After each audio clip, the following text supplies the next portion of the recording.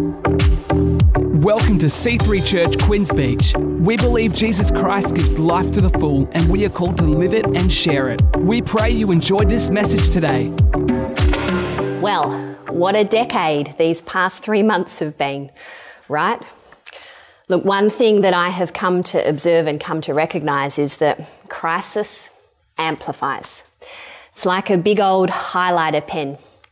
It highlights strength and it highlights weakness. It highlights leaps and it highlights cracks.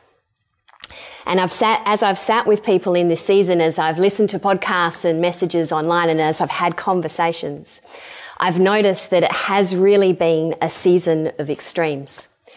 That some people have found this season, this crisis, quite a time of difficulty. It's been a time of valley. It's been a time of grief, and it's been a time of suffering. And then I've sat with others and listened to other conversations where it's actually been the polar opposite. That it's been a time of the great awakening spiritually, that they've had some beautiful family moments, some treasured experiences, that it's actually highlighted wonderful things for them. And what I can't pull up is I can't pull up one conversation of ambivalence. This crisis hasn't affected anyone neutrally. It's affected us all collectively in a highlighter kind of way. And so for me, where have I sat? And I know for some of you this may be the case as well, as it's actually been a collision of both. It's highlighted both strength and weakness. It's highlighted both courage and fear. It's highlighted both yes and no's. I have sat in the valley at times and lamented that I can't. And then I have stood on the mountaintops and actually cried out, yes, I can. You see, I seem to have straddled both. It's not been one or the other. It's actually been a collision in the middle. And it's that place that I speak from today. And actually a place that I want us to pause in today. To pause in the paradox. Because I'm acutely aware and responsible for bringing the lessons and the learns from this crisis season into this next season. And it's this whole aspect of paradox that I really know I need to carry forward. So what is a paradox? Well, a paradox is two seemingly contradictory elements or themes or principles jostling for the same space. They're trying to take up the same place at the same time. And ladies who are recently at She Breathes, some of this may sound familiar, but this is version 2 today that I know will bless you.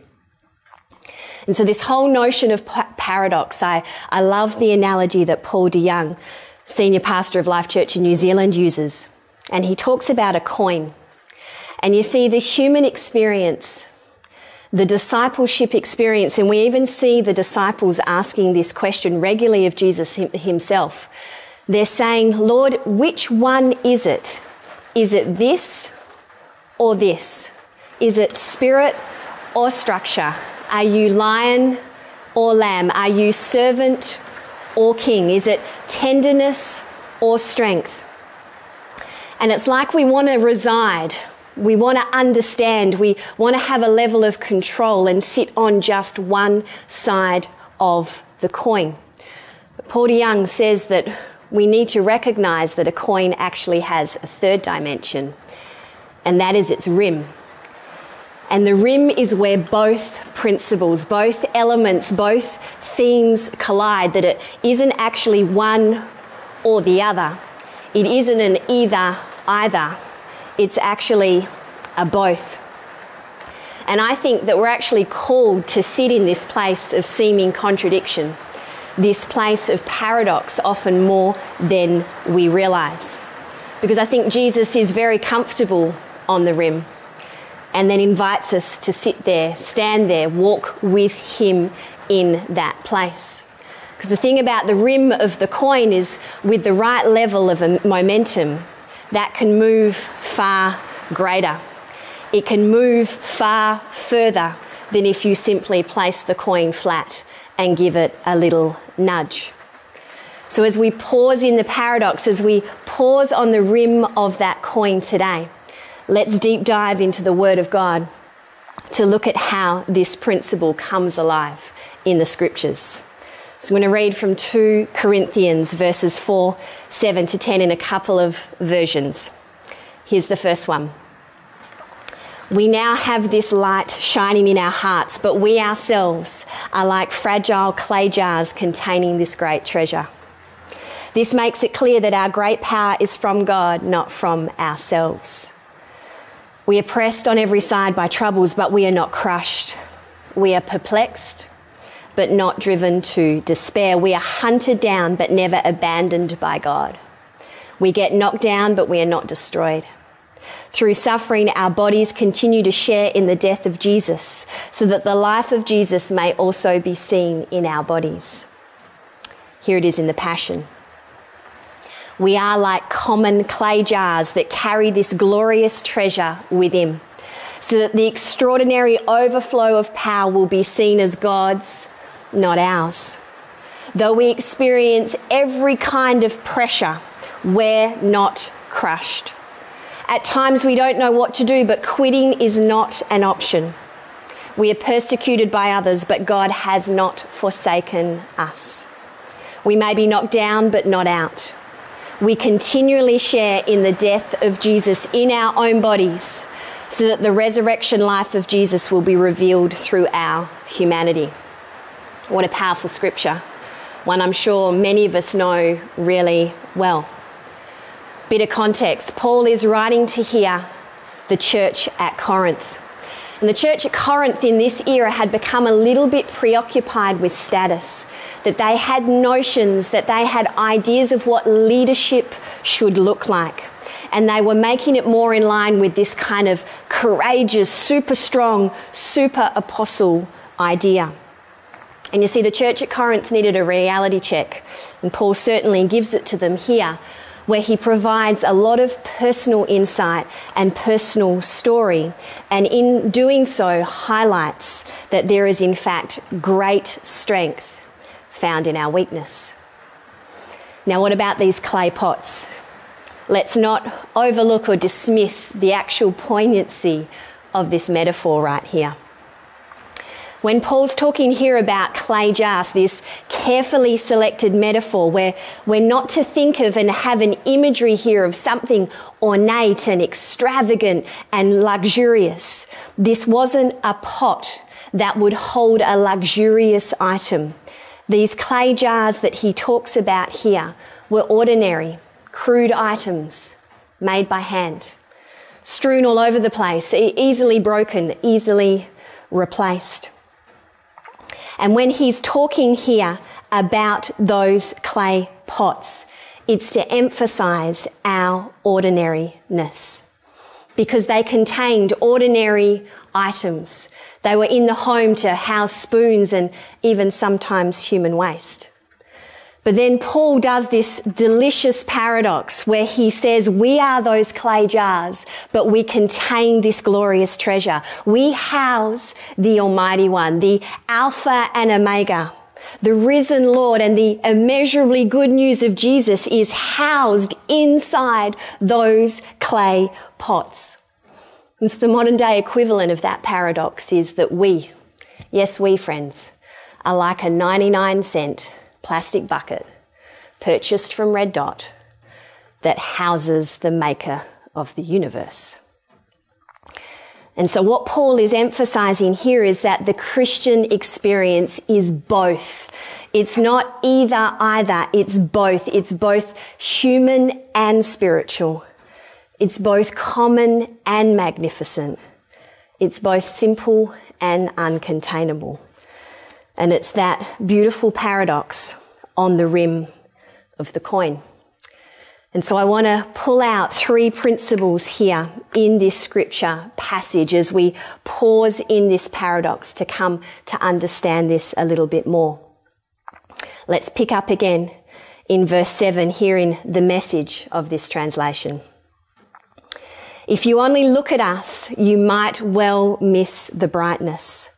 We carry this precious message around in the unordained clay pots of our ordinary lives that's to prevent anyone from confusing God's incomparable power with us.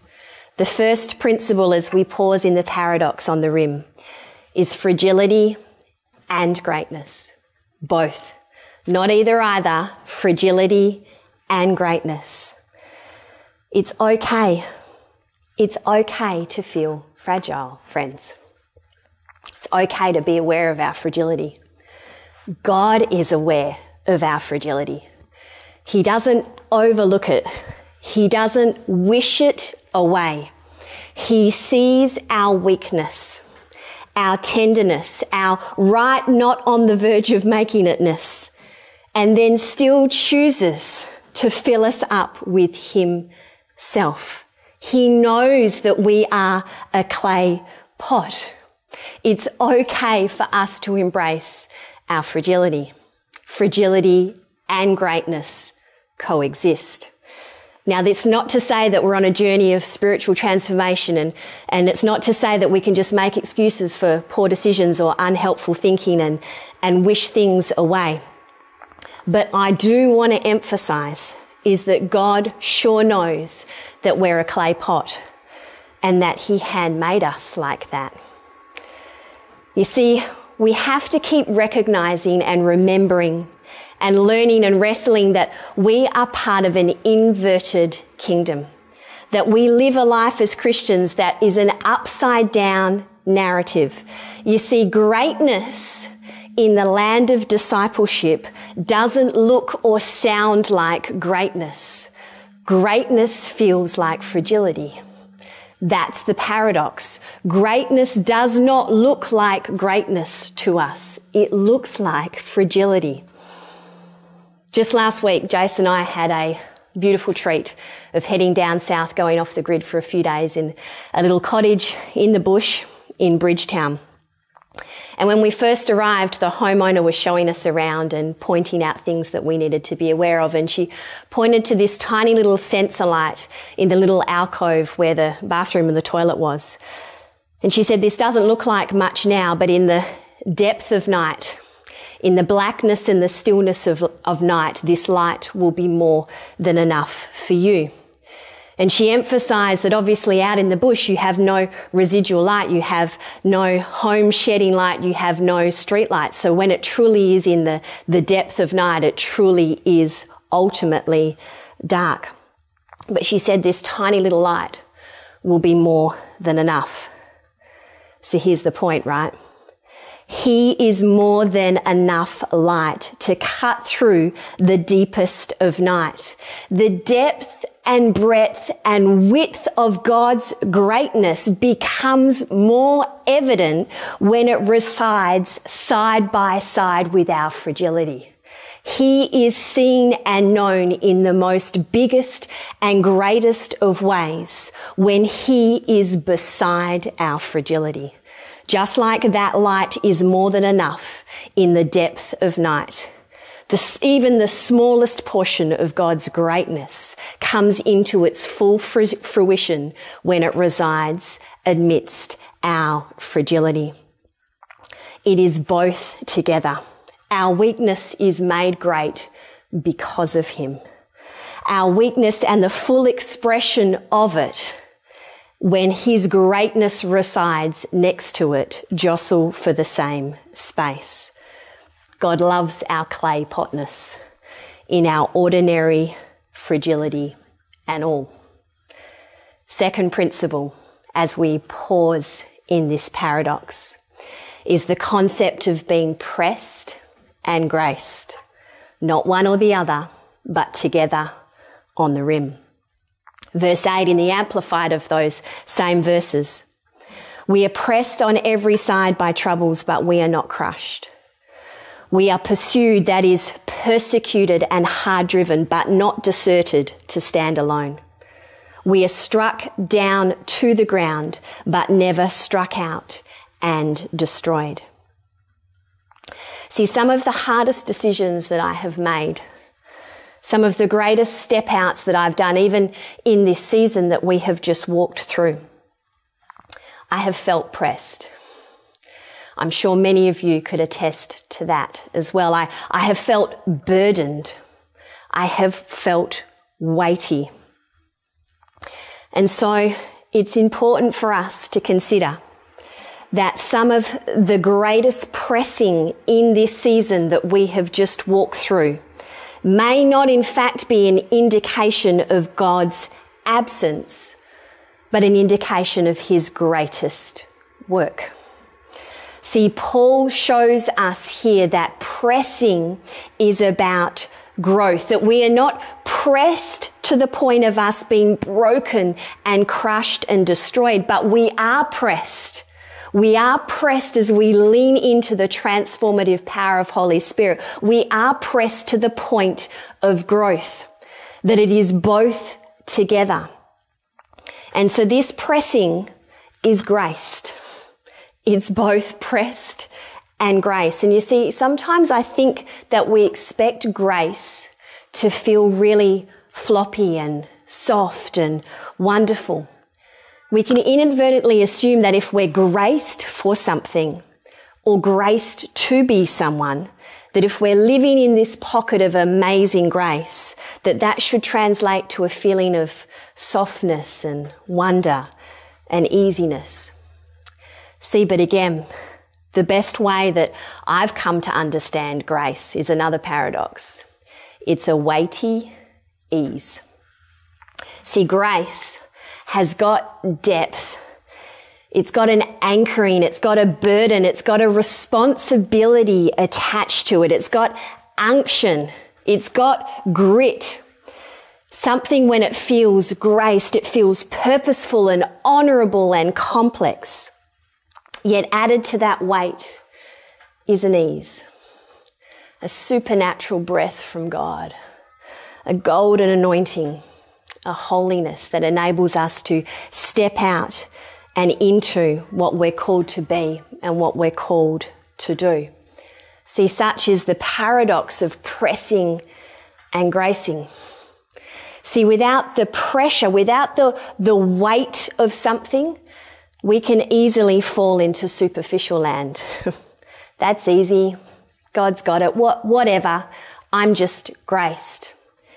And yet without the pressing, the ease of grace, we can easily fall into striving land where we're always just pressing and pushing through, and I've just got to weight bear and I've just got to keep on going.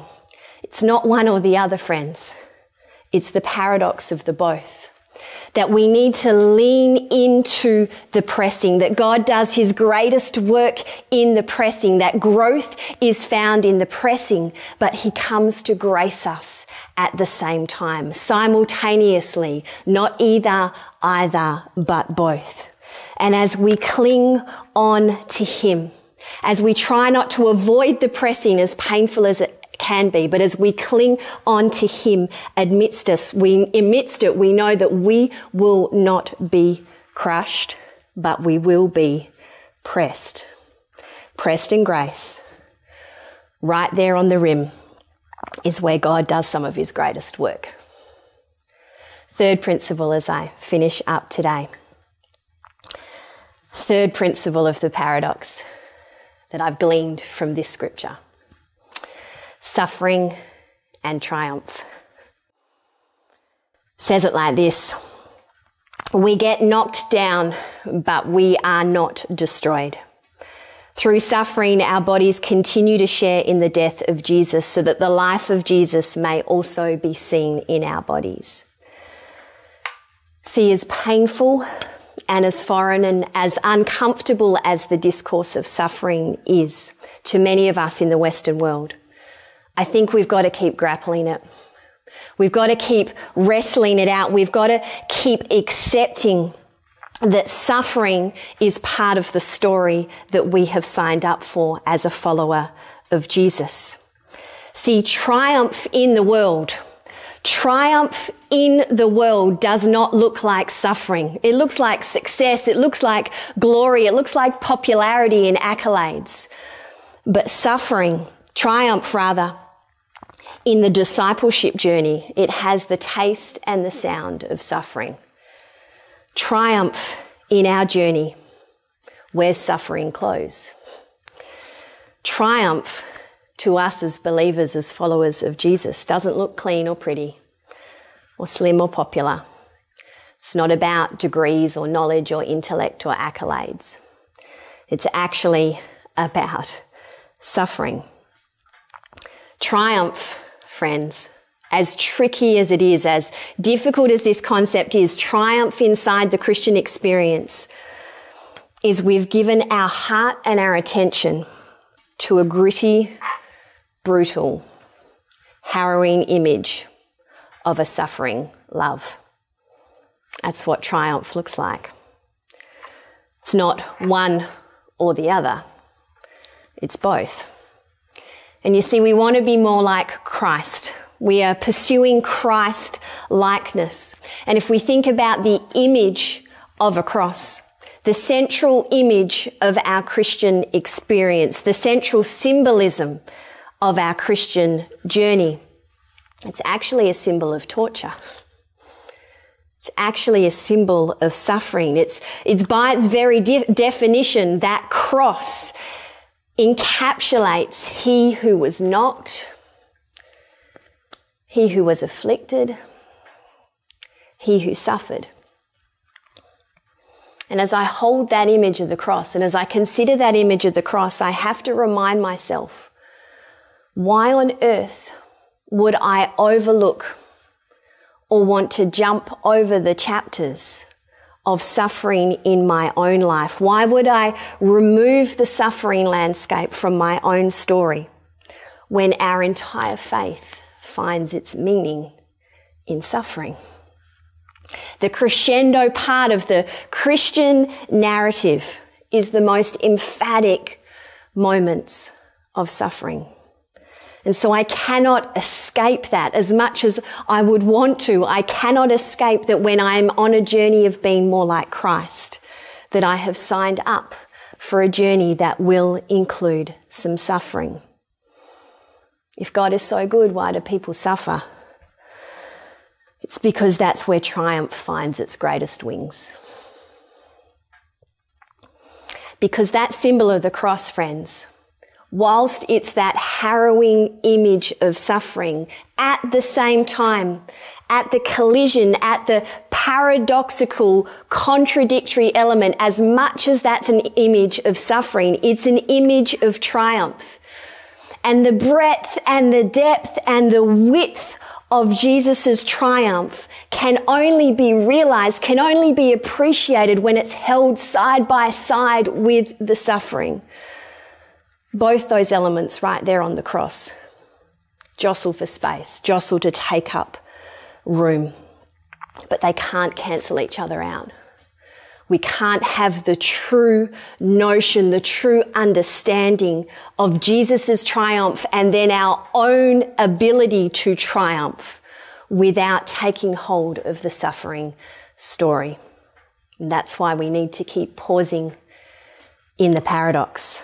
Let me finish here with these words of Paul at the end of this second epistle, 2 Corinthians 12, 8-10. 3 times I pleaded with the Lord to relieve me of this, and Paul here is talking about some of his own personal afflictions.